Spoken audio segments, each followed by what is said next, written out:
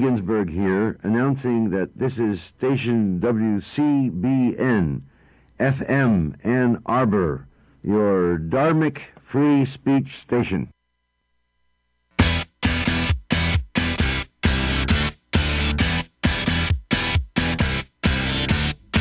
Make a hole with a gun perpendicular to the name of this town in a desktop globe. Exit wound in a foreign nation, showing the home of the one this was written for. My apartment looks upside down from there. Water spirals the wrong way out the sink. Good afternoon. You're listening to Living Writers. I'm T. Hetzel, and today on the program, John Hodgman. Greetings. Greetings, John. Thanks for coming You're to the welcome. program. That was They Might Be Giants with Anna Ing. You know, they refer to me as the 19th They Might Be Giant. And who is Well, the they're they the two that main refer to They you? Might Be And Giants. They Might Be Giants. John Linnell and John Flansburgh. And then because I've had the pleasure of working with them from time to time, they call me the 19th. There are lots of actual band members, managers, they come in and out. roadies. Roadies. And then there are fans who are ahead of me in line. But right now, I think officially I'm the 19th They Might Be Giant. I wonder if you would ever have a chance to sort of, if you became more competitive about it, if you could actually like edge your way up above some roadies. Oh, no, I started at the 36th. You have to understand. So this has been a long... I'm very proud of my position. I'm sorry you don't find it to be impressive enough. Wasn't on Wikipedia, John. No, well, maybe it will be now. Maybe it needs to be added. Yeah. Well, at any rate, I should say that this is a pre-taped show on October 27th. John is in town. 2008. 2008. Thank you. Right. Specifics. So fire up your time machine and go back to 7 p.m. tonight at Borders number 1 to see me read. Otherwise, just listen to this recorded program. Over and over and over again. I recommend it. Until you always remember the name John Hodgman. That's one way to remember a name. That is one way to remember the name John Hodgman. I also offer in my new book, More Information Than You Require, an entire chapter on how to remember all sorts of names. With mnemonics? With mnemonics, specifically the name John Hodgman. Yes, right. Won't help you out with other names, but yes, you could call everyone. That's John.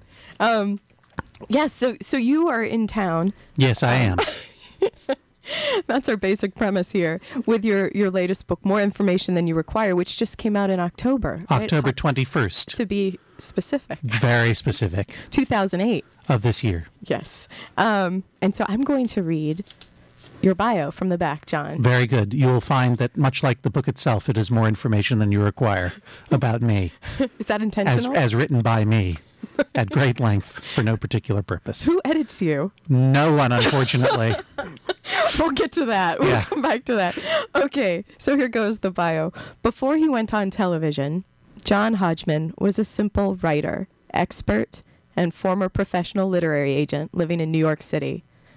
In this capacity, he has served as the humor editor for the New York Times Magazine, an occasional public radio personality for This American Life, an advice columnist for McSweeney's, and a freelance journalist specializing in food, non-wine alcohol, Battlestar Galactica, and most other subjects. This was enough of a career for any human, but then he wrote a book of complete world knowledge, entitled The Areas of My Expertise, and was asked to appear on The Daily Show with Jon Stewart, where he continues to provide commentary as the show's resident expert, which is in quotes. Now, at 37, he has unexpectedly become a famous minor television personality, appearing as the PC in a series of television ads for Apple computers, and accepting guest roles as the person wearing glasses in a variety of films and TV shows, including Battlestar Galactica, a show he once wrote about as a journalist. From time to time, he is asked to describe his professional life and, in particular, the effect of this dramatic and surprising change of fortune, and typically, he finds he cannot do it. Okay. The end. Tune in next week. I feel breathless. When we will read the front flap for an hour. For an hour, yes. This is a lot. It's too much. Here's what I would cut. Well, okay. First of all, it shouldn't be simple writer. It should be mere writer. Certainly after that's just switching out. That's not cutting. I know, but this is how I edit. I just replace words with other words. So I would have capitalized resident expert. You probably heard that one yourself. Yes. And I would have cut definitely, he's appeared as, quote, the person wearing glasses, unquote, in a variety of films and TV shows, including Battlestar Galactica, full stop. That other stuff was unnecessary, a show he once wrote about as a journalist. That's true. That's true. That's just dragging it down, sort of. It's just, I'm pushing.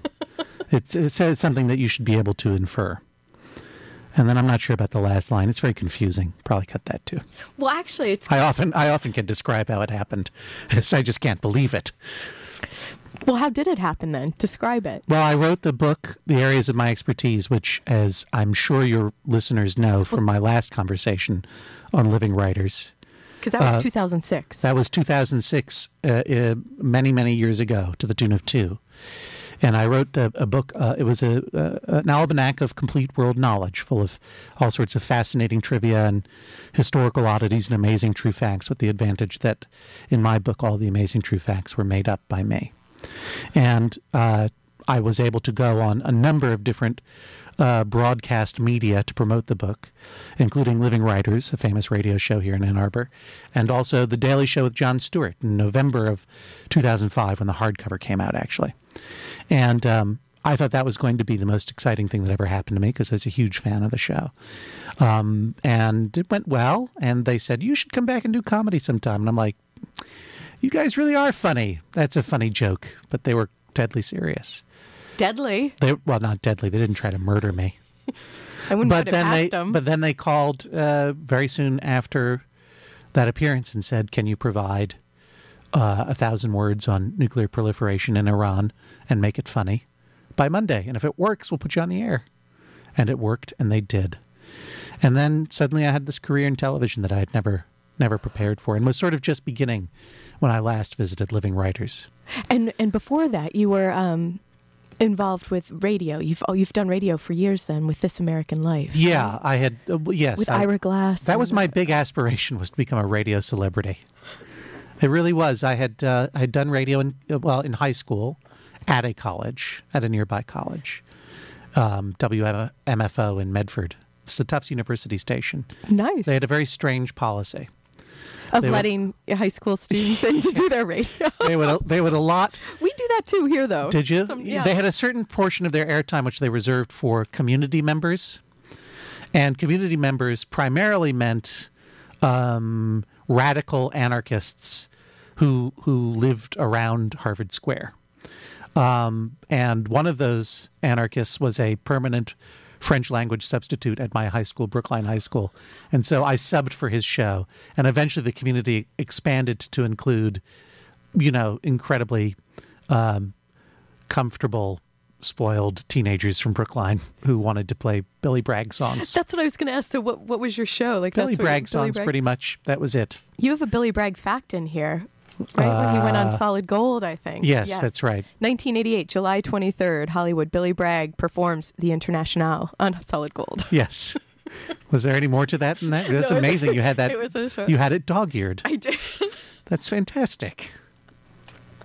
I just love the idea that there was a guy singing communist songs, and was for a brief time almost a pop star. Do you know what I mean? Yes. Yeah. Yeah. I don't think he ever appeared on Solid Gold, though.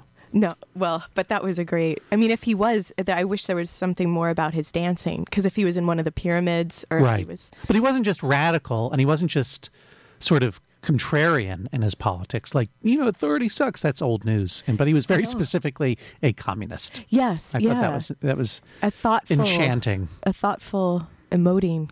Yes, exactly. Communist. So that's why I dedicated an entire radio show to his work until I started sort of pondering, poring over their dog-eared collection of LPs, much like you have here, and discovering other things, mainly Sleepy LaBeef.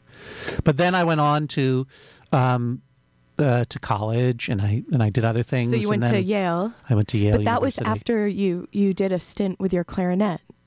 I did no stints. No clarinet stints. I, like a number of other, well-heeled, well-rounded Renaissance women of Brookline, Massachusetts, took some instruction in the classical music arts. Right. I did a few years of clarinet and viola at the New England Conservatory and the All Newton Music School. Oh, viola too. Yeah, viola. You do the viola, then you go automatically to first chair. You don't have no competition. No competition. Not in viola. But it's such a beautiful instrument. So, and then the clarinet great. too. I mean, that's nothing to sneeze at. No, because you would not play the clarinet very well if you did. I'm running out of oxygen. It's true. We're in sort of an airless room, listeners. This is getting into some very deep biography, but the point was radio. That's true. So then you indeed, kept going. what performance chops I had the moment I was plucked from obscurity by The Daily Show were developed on stage at a bar in Williamsburg, which is not there anymore. So with the Little Gray Book? With the Little Gray Book lectures, which was sort of after I left, I worked in book publishing for a while, and when I left, I found readings to be interesting because you get to meet authors and have alcohol, but boring because the readings tended to be a little boring. So my friend Jonathan Colton and I tried to build this sort of literary variety show based around a theme very much ripped off from This American Life, but that would be instructional and fun and commission writers to essentially write new material on subjects like how to tell the future or what will happen in the future, or how to win a fight, how to negotiate all kinds of deals and contracts. That's and wonderful. We do this then once a month or so with music and comedians and writers and stuff. And that was sort of my audition to the world for a big public radio, empire program that I would develop and syndicate. We recorded a pilot and everything, and PRI was very kind about it, but accidentally I went on television, and that sort of destroyed my radio career. Oh, because it seems like the Little Gray lecture series is on hiatus at the moment. Yeah, we did one right up until, the last one to date was in October of 2005. At the same time my book came out, and after that the book or The Daily Show really absorbed all the time that I would have given to hosting a $5 literary variety show in Brooklyn. But all of this nonsense will come to an end, and eventually, and then I will be still desperate for attention. So I will. Is this what it's all about then? Oh, you did a creative writing program, didn't you? Why are you asking me? You know the answer to that question just as well as anybody else. Is it time for a break? No. I look uncomfortably around. Yeah. That's true. I should have one Hugh can put it Simpson. charitably, which is that you want to share a worldview with other human beings, but you want to be seen sharing it. Do you know what I mean? Yeah. But with radio, you have that great the aspect of not being seen. But there is suddenly anonymity. You are completely seen, especially with I'm highly visible. You are on television all the time. Well, it's a visual medium. It turns out. That's right. We're not that technologically challenged here, John. I'm familiar with television. I'm just saying. But But it's true. My students today, when I was telling them that you were in town, when I got to the part of, he's the PC, and they all went, yeah. But yeah, I thought they were gonna key in on the Daily Show. That's perfectly reasonable. Well, they might. Who knows? I do get approached a lot by people who recognize me from the Daily Show, or notice that I'm wearing a Daily Show jacket. That I got at the Christmas party 2 years ago. Well, it's Patagonia. That's good quality material. I know. I'm advertising all sorts of things. We're gonna try and get an iron-on in the back of WCBN. I know. I hate to wear those brand names. I loathe advertising, but it's a very fine jacket. But the reality is, the odds are that if anyone recognizes me at all, it's because those ads have been playing 24 hours a day.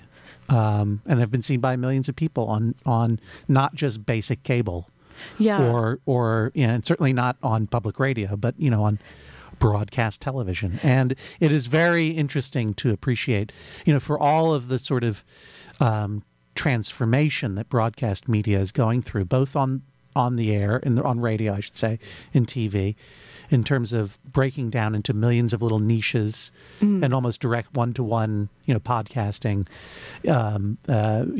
webcasting. It's like you can create your own TV show, your own TV station, and your own radio station right away tomorrow with very little money. But it's still amazing to witness and be part of. But then who hears it, John? Like that would be if you create your own, it's about being connected or getting the listenership because there's so much competition then for people's attention. Well, yes, right? But I mean, I think what's happening? Why is Hugh waving at us? What is it, Hugh?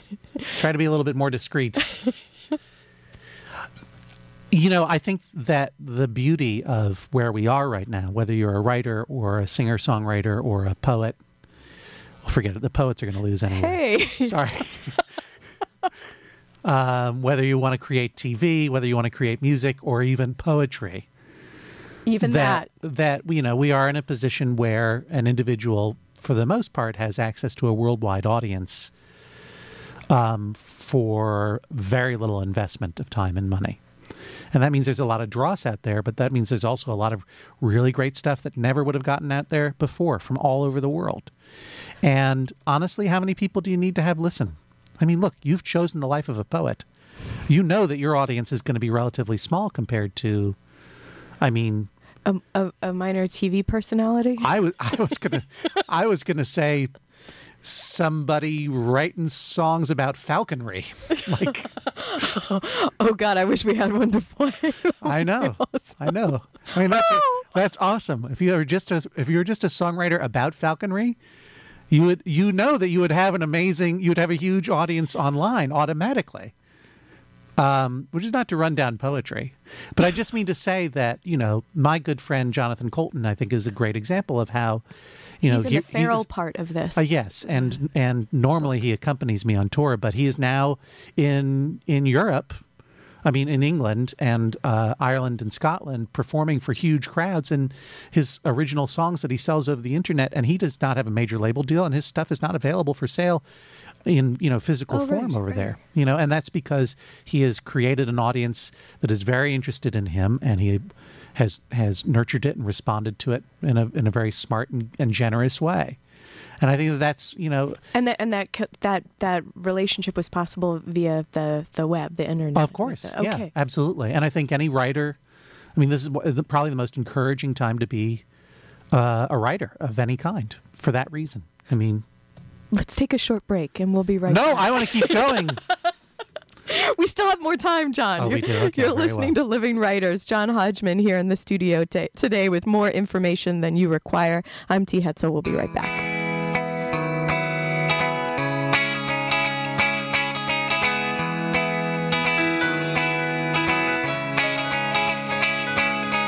It may have been Camelot for Jack and Jacqueline, but on the Che Guevara highway filling up with gasoline, Fidel Castro's brother spies a rich lady who's crying over the luxury's disappointment, so he walks over and he's trying to sympathise with her, but he thinks that he should warn her that the third world is just around the corner.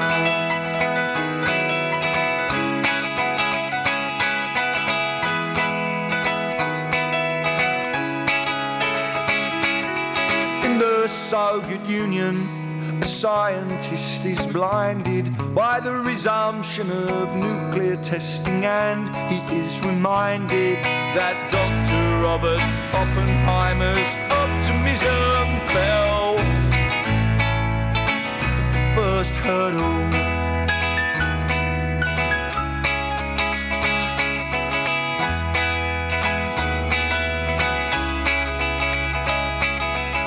The cheese pavilion, and the only noise I hear is the sound of someone stacking chairs and mopping up spilled beer, and someone asking questions and basking in the light of the... Hi, we're back. You're listening to Living Writers. I'm T. Hetzel, and today, John Hodgman. John Greetings. Kellogg Hodgman. That is accurate.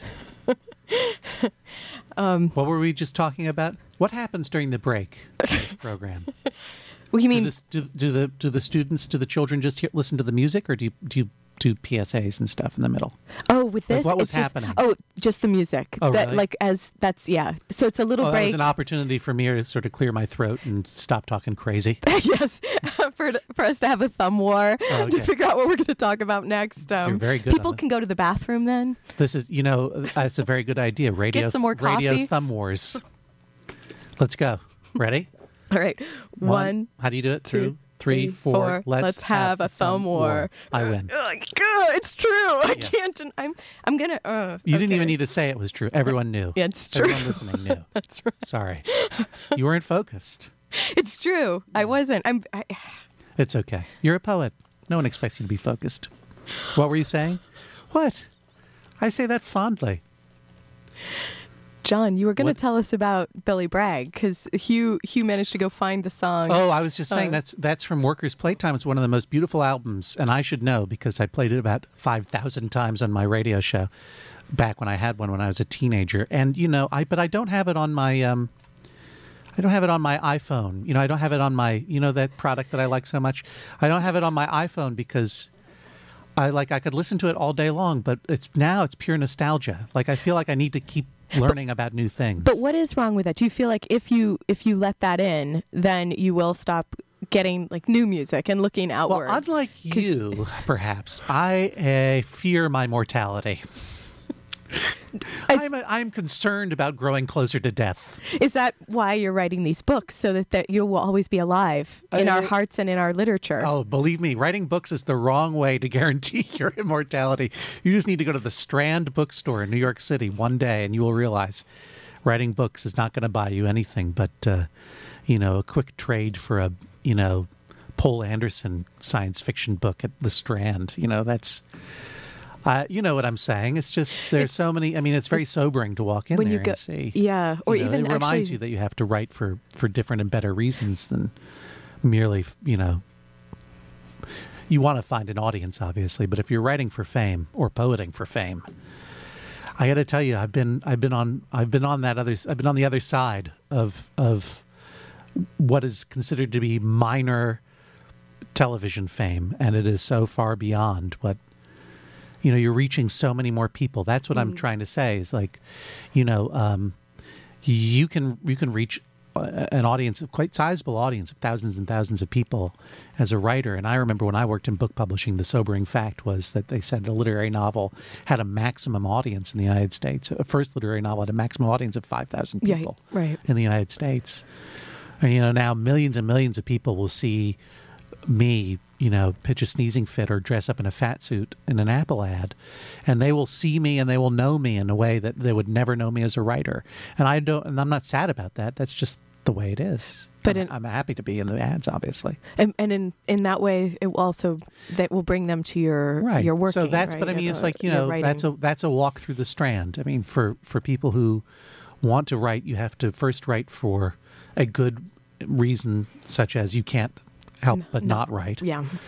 And then, the upside is that you are able to reach an audience that you weren't able to reach even when I started out writing seriously in the early 90s. Like there was no internet. There was no way to reach all those people. And really, how many people do you need to reach? You can reach that 5,000 people very easily, relatively speaking, right now. And if you had Colton on this show, he would tell you, I mean, I can't remember the futurist who posited the idea of 1,000 true fans, that an independent artist of any kind, if they have 1,000 true fans who will buy everything that he or she puts out, they will have a living, which is unheard of in the history of, I mean, they'll be able to support themselves as an artist. It's unheard of since, Da Vinci was taking money from the Medicis, you know what I mean, to live. Right. Was it Da Vinci or Michelangelo? One of those two Italian guys. Yes. That's what I need to say. I get lost with the Italians sometimes. And while I am certainly an old media personality now, I mean, I am not, I hunt and peck around on the internet a little bit, but, I am known to a great number of people through the internet and to a smaller number of people through, the high technology of books. As opposed to, I'm not a How quaint. I'm not a blogger per se.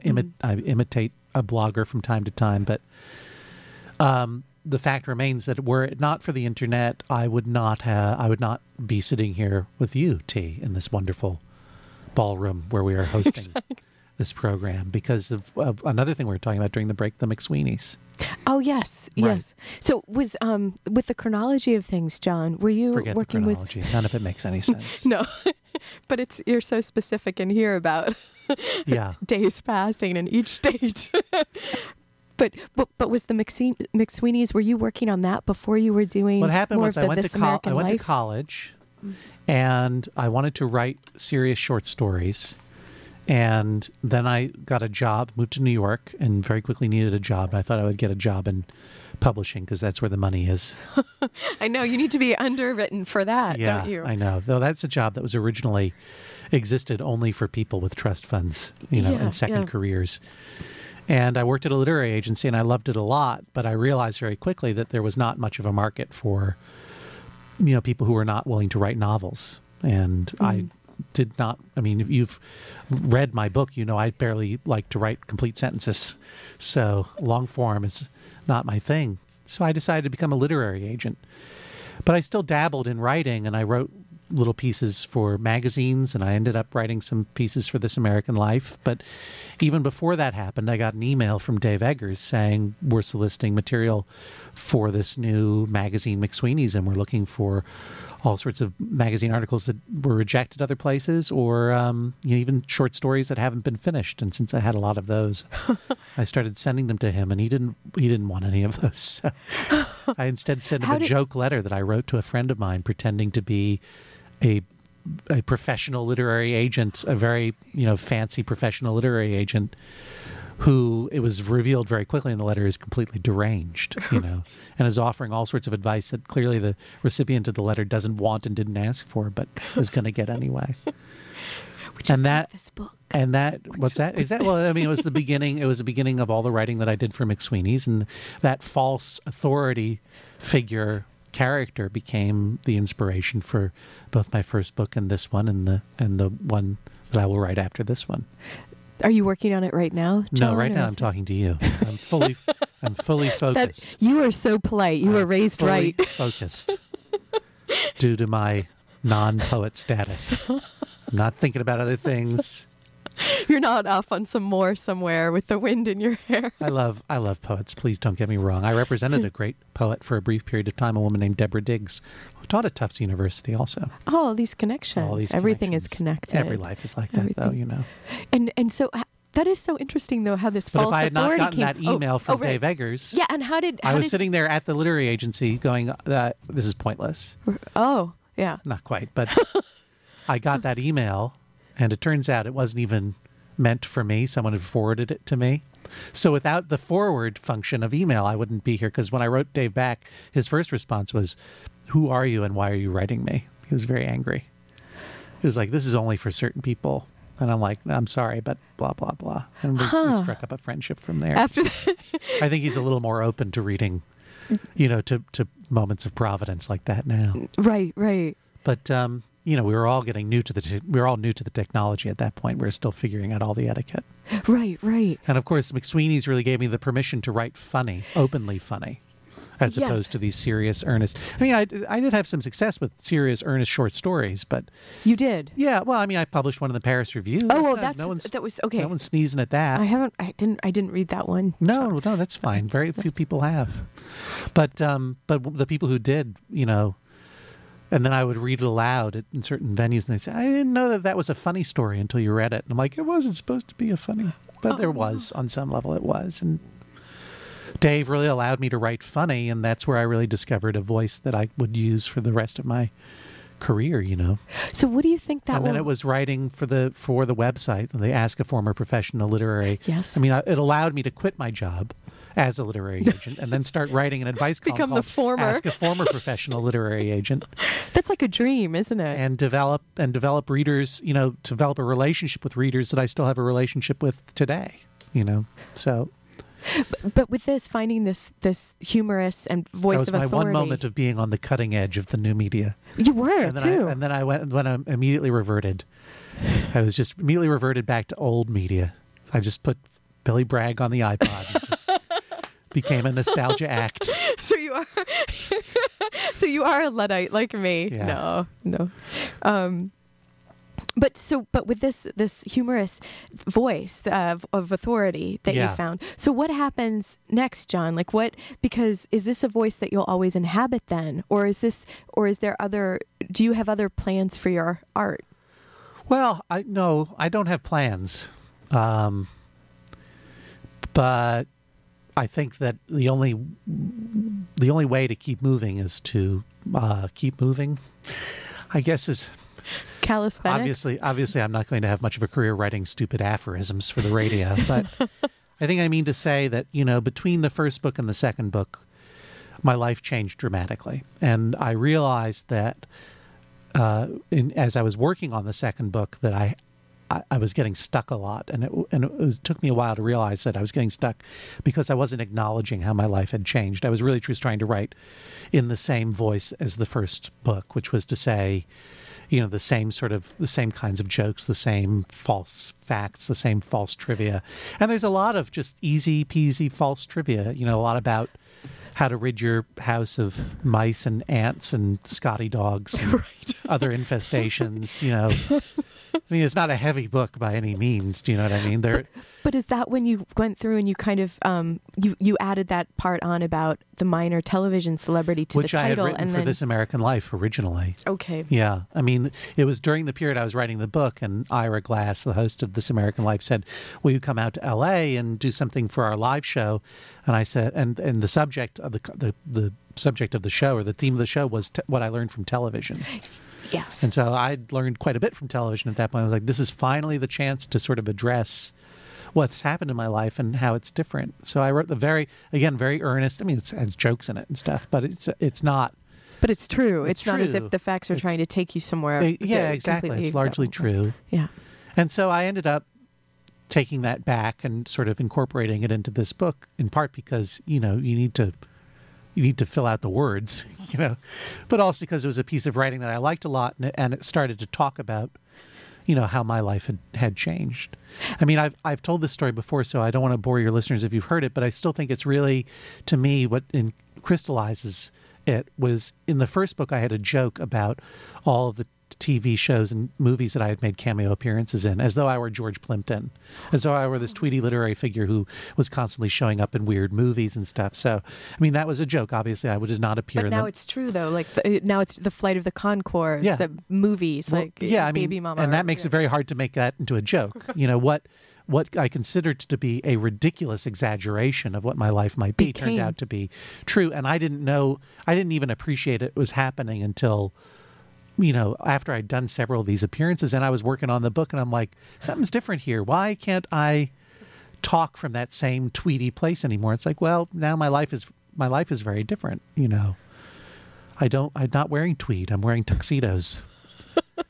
And that's instead of pajamas. I don't, where once I had to, rent my own pants. Now I buy new pants every day and throw them away, just like Jay-Z. That's right. Yeah. We're going to take a break. Finally. People can go throw away their pants. Live large.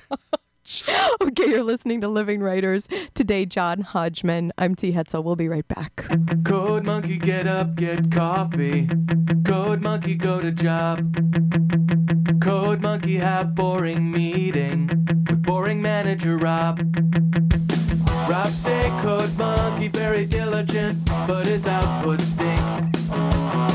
His code not functional or elegant. What do Code monkey think? Code monkey think maybe manager wanna write goddamn login page himself. Code monkey not say it out loud. Code monkey not crazy, just proud. Code monkey like Fritos.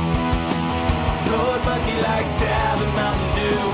Code monkey very simple man with big warm fuzzy secret heart. Code monkey like you. Code monkey like you.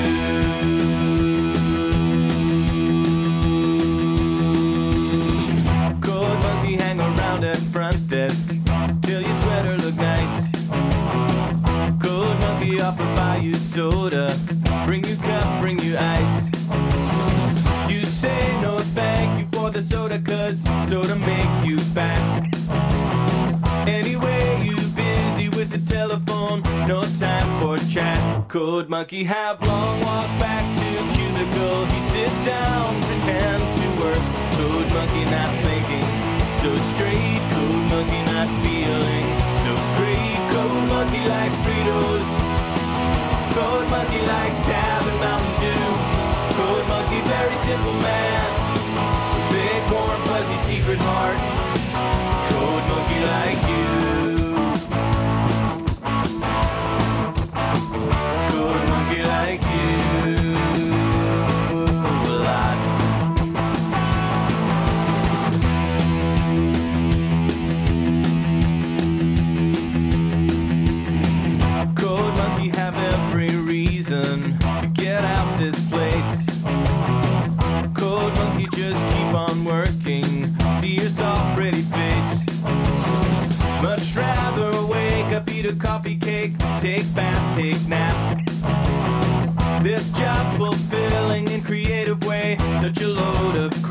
Code Monkey thinks someday he have everything, even pretty girl like you. Code Monkey just waiting for now. Code Monkey says someday, somehow. Code Monkey like Fritos. Code Monkey like Tab and Mountain Dew. Code Monkey very simple man. Big warm fuzzy secret heart. Code Monkey like you. Hey, welcome back. You're listening to Living Writers. I'm T. Hetzel. Thanks to Hugh Stimson for engineering and getting all these great songs. That was Jonathan Colton playing his big hit, Code Monkey. Probably, I mean, that is a song that changed his life. Yeah, and he Completely. might be playing that right now in England or Ireland on his tour. That's true. Right. I don't know if he has a show tonight, but if anyone's listening in England, when will this air? I don't know just yet. You don't know? Maybe in a week? Maybe in a year. Maybe the day before I come back the next time in 2 years. Or maybe the day before I come back. Put it on. The paperback of my book will probably come out next fall. If I come back, it's like, oh, we haven't played it yet. We gotta put that on so that I don't have to lie to him and say that we played it. No, we'll be playing this over and over again. We will. Well, on Mark October my 30th, words. Colton is playing the Shepherd's Bush Empire. Oh, nice, in London. Oh, yeah. And it's a big house. So if you October or any 30th. of your friends are going to be available, you should go in London. Do you podcast this? Yes. Oh, good. Yeah. Well, there So you then, go. yeah. So it could very and well we reach. do have some English listeners. It's the most powerful. I mean, it's from the most England. important, or most incredible time to be in radio as well. I mean, with podcasting. Yeah, I it mean, is.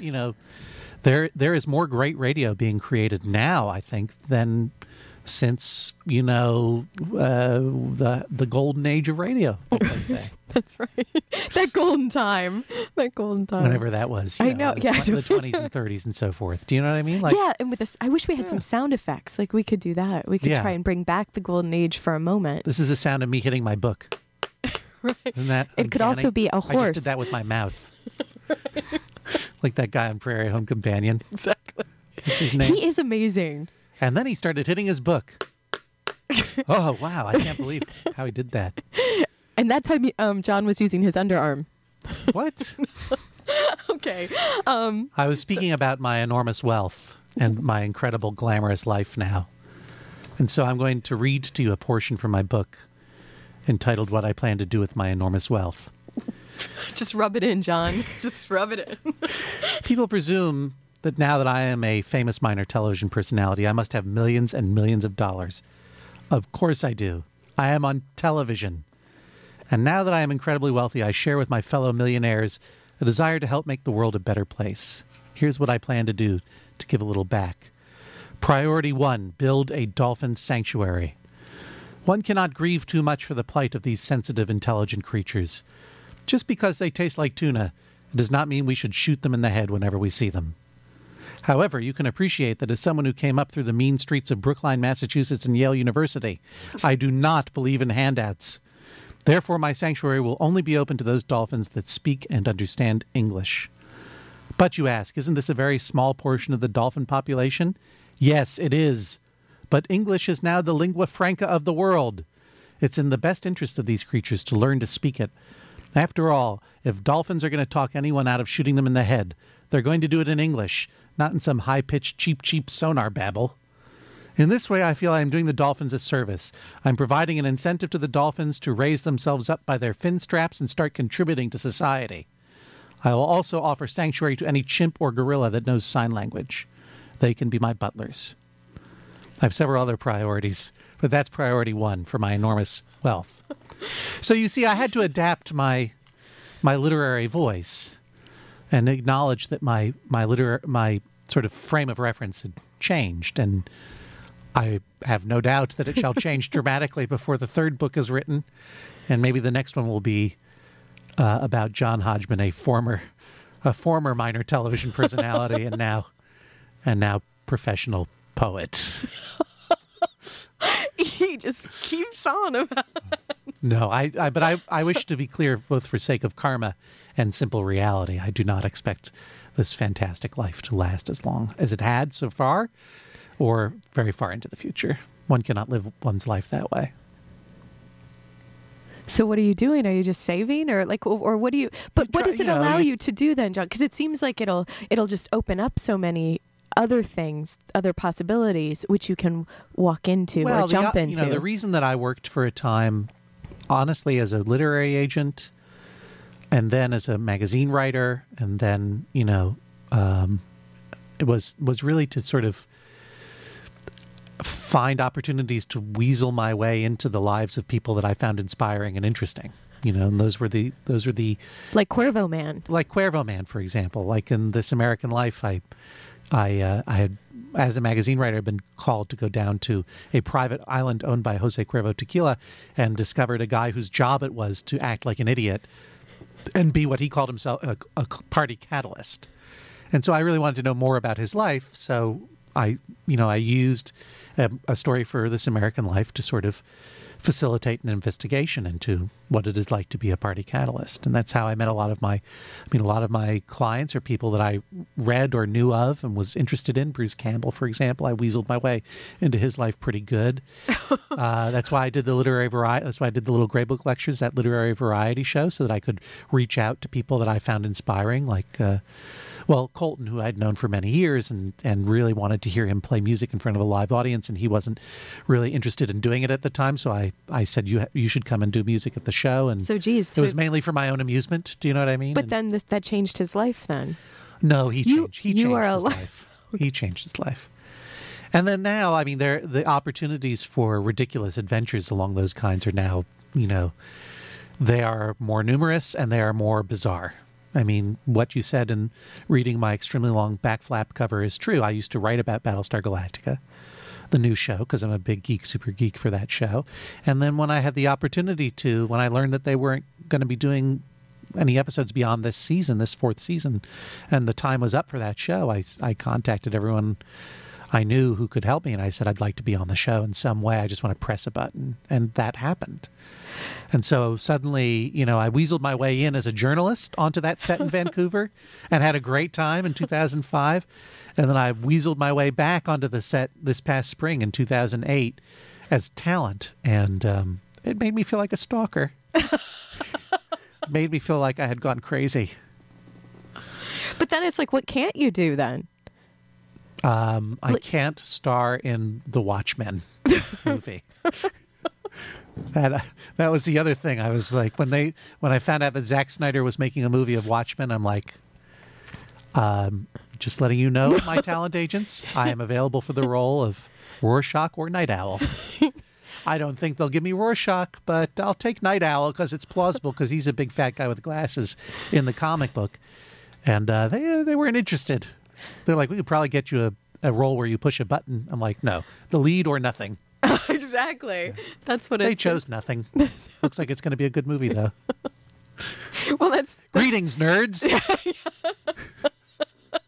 Well, that's generous of you to say. Well, I was thinking the first time I ever saw you or heard of you, John, yes. was like a while ago when you were involved with the McSweeney's people. So I had read your advice column. I am still involved with them proudly. Yes, great. But I'm going to need them once my star falls. Okay, none of this talk. I don't think it's going to fall. But you saw, you lived in Seattle. We were talking about this during the break. Yeah. And might as well ignore all this pretense of you bringing it up again. I know exactly what you're talking about. You came to the Hugo House show in Seattle. It has to have been in 2004? 3, 2. It was 2002 because we were scheduled to go almost immediately after September 11th. Oh, right. And then it was delayed, And then actually. I delayed it because I didn't want to fly for a little while. And then it was, I think, the spring of 2002. Right. That I do remember. It was Neil Pollack, yep. who had the first McSweeney's book, the Neil Pollack Anthology of American Literature, who had been my client. And I sold his first book to McSweeney's Press for $0. That was how good I was. Why'd you do that to him, John? Long story. McSweeney's has a very interesting arrangement where it gives a much higher royalty. Oh, I see. In consideration that they don't really pay advances. So it actually made a certain amount of sense at the time. Yes. And he was promoting it, and I was. You were with him. Yeah, I have appeared with him in a couple of events. including at this Hugo House event where we interviewed each other, or I interviewed him on stage, and we did a little trivia game, and then we were attacked by someone wearing a polar bear costume. And I think you were having some cognac, too. that may have happened. I think that was Neil's idea. I've certainly had cognac since then, and I think, Neil was and is really a pioneer in sort of, not only is he an incredibly funny guy and an incredibly fine writer to boot, but also in terms of this, let's liven it up. Let's make a literary event fun and interesting and exciting and engaging. Yes, amen. Yes. And, he brought a little showmanship to it. But what I was struck by from that, because I worked there, so I saw you lot worked at the Hugo of House? readings. Yes. They so say a lot of they things. say it is haunted. It is. Really? It is, Did you see a ghost there or sense a presence? Sensed a presence. Did you yes. really? Yeah. What did you sense? A friendly one. It was fine. But people would come in, some of the people who came to the classes, and they'd say, so-and-so is sitting over in the corner there. And they have, people would come in and say they could see ghosts of different ages. And yeah. But anyway, that's another This story. is a writing center in This Seattle. is a writing center, so it kind of fits. But they did have... It's not haunted anymore because I cleaned it. No, you did not. Yes, I did. They had other people do smudgings and stuff. No. and that did I not came work. in. I came in and I did a few exorcisms. But The you power of Dave Eggers compels you. be healed. No, be settled. It's a very nice place, Hugo House. But I thought you stood out. I know Neil Pollock was sort of supposed to be the funny man, Right. But you were the one that when I walked away from that, I thought, now who is that guy? He's the funny guy and so smart. Oh, shucks. Funny. I've waited all these years to tell you, John. 6 years. You waited 6 years to tell me. Right. And now I've weaseled my way in to tell you that. And so did my friends there. And we were hard nuts to crack because, we saw so many Right. readings. Yeah. So even at that moment, I Well, saw that's star very- quality. It hasn't faded yet, That's very John. kind of you to say, but I don't know. You shouldn't be selling my friend Neil Pollock short No, like that. I don't know. I don't mean to sell it. Okay. This is more about... We had a good time that night, and that I think is again part of what was so special to me about McSweeney's. I think it has a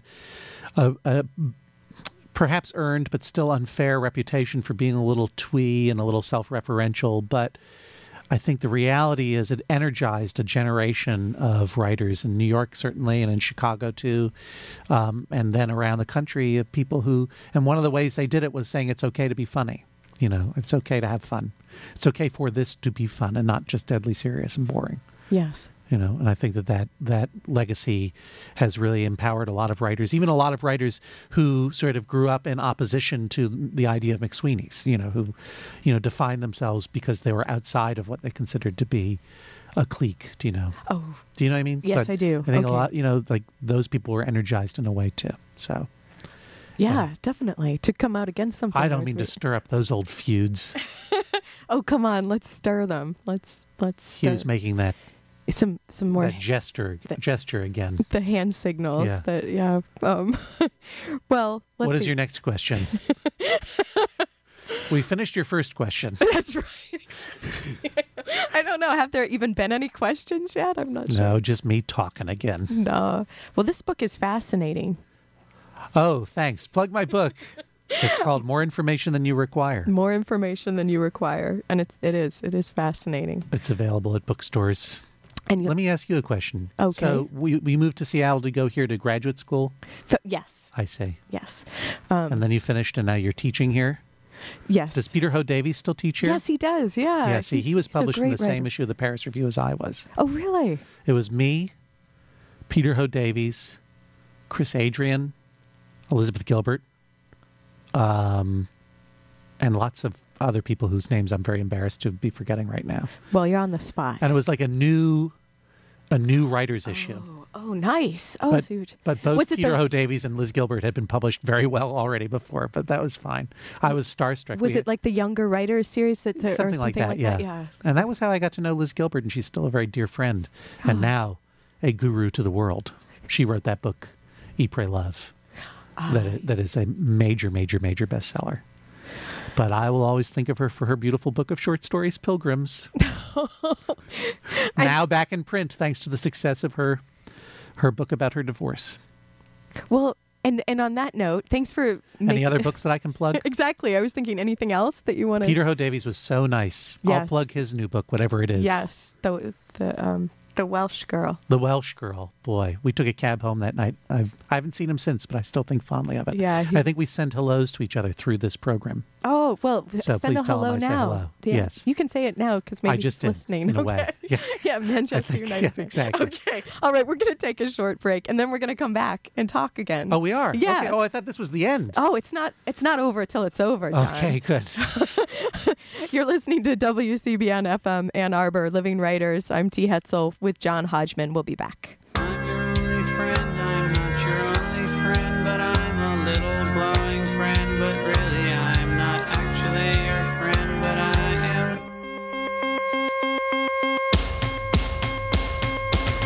Luke Canary in the outlet by the light switch, who watches over you?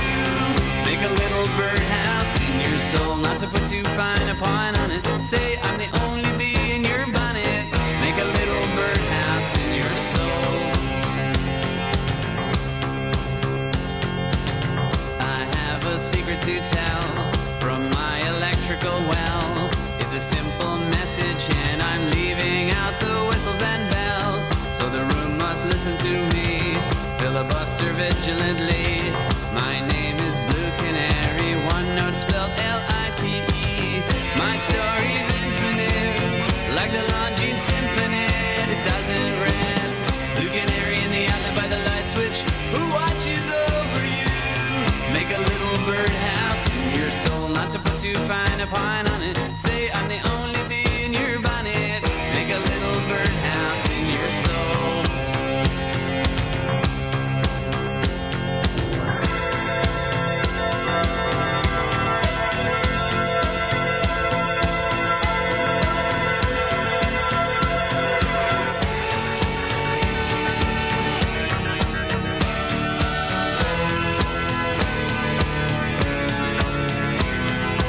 I'm your only friend, I'm not your only friend, but I'm a little glowing friend, but really I'm not actually your friend, but I am.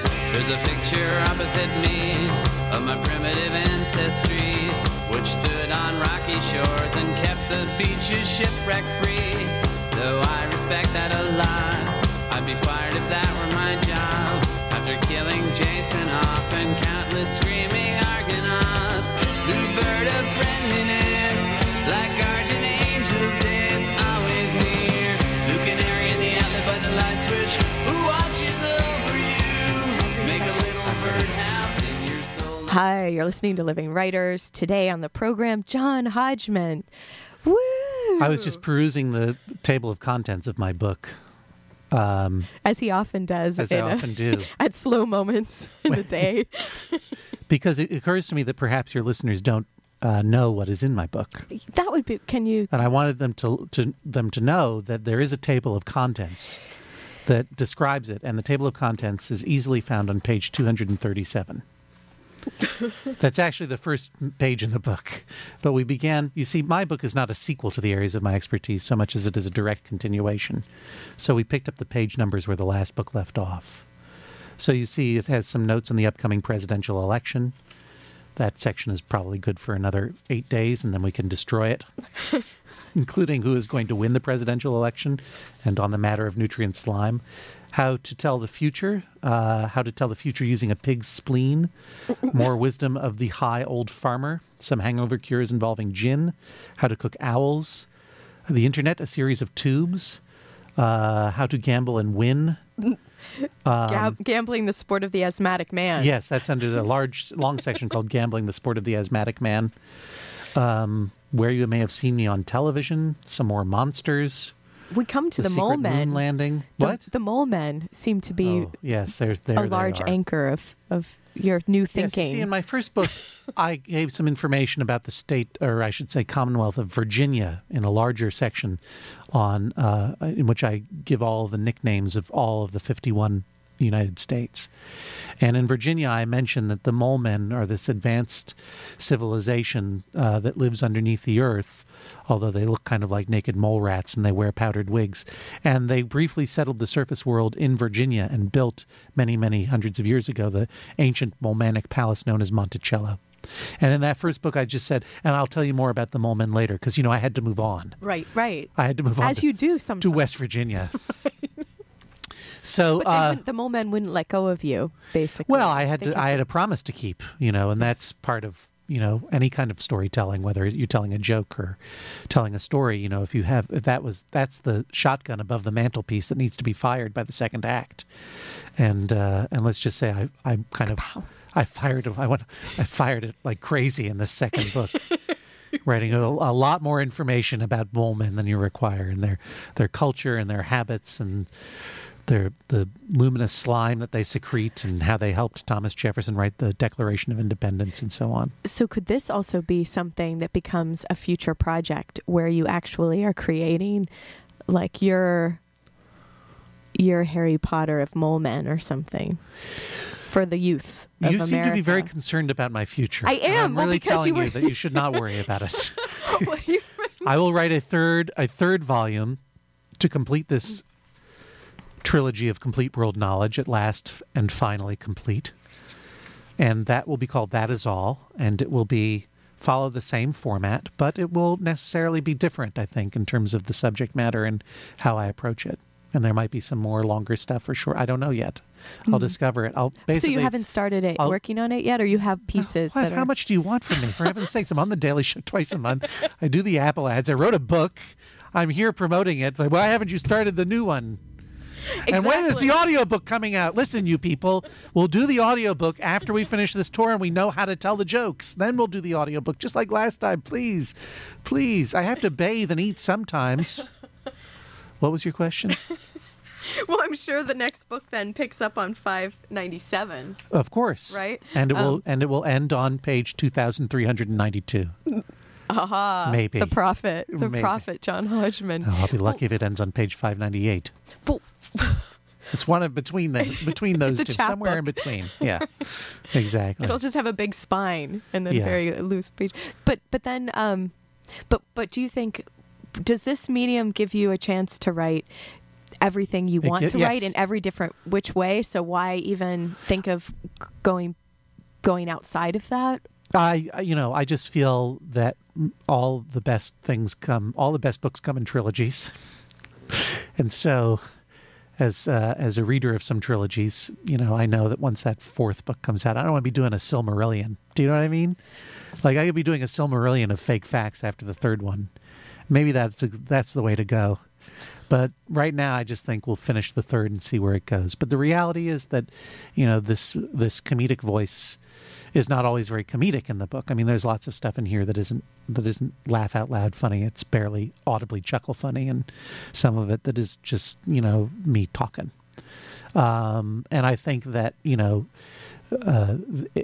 these books allow me to write whatever I want in whatever order I want. And as we pointed out, quite to the world's dismay, not a lot of people tell me what to do at this point in these books. So it's kind of a perfect place for me to be as a writer and discover what the next iteration of the voice is going to be.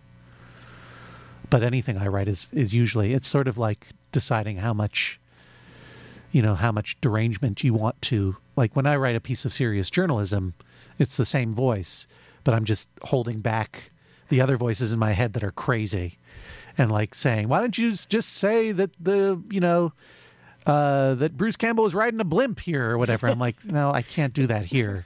But in these books I can. And it's true. He loves blimps. He does love blimps. He does. And you probably know the exact date when he was writing it.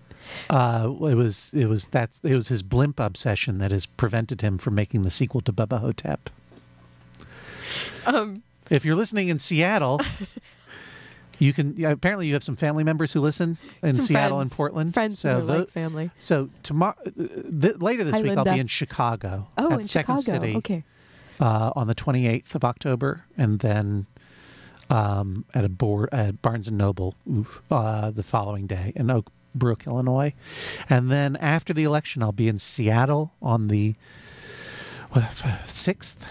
and Portland that weekend at the Wordstock Literary Festival. And then in San Francisco on the 10th, being interviewed by Dave Eggers at the City Arts and Lectures.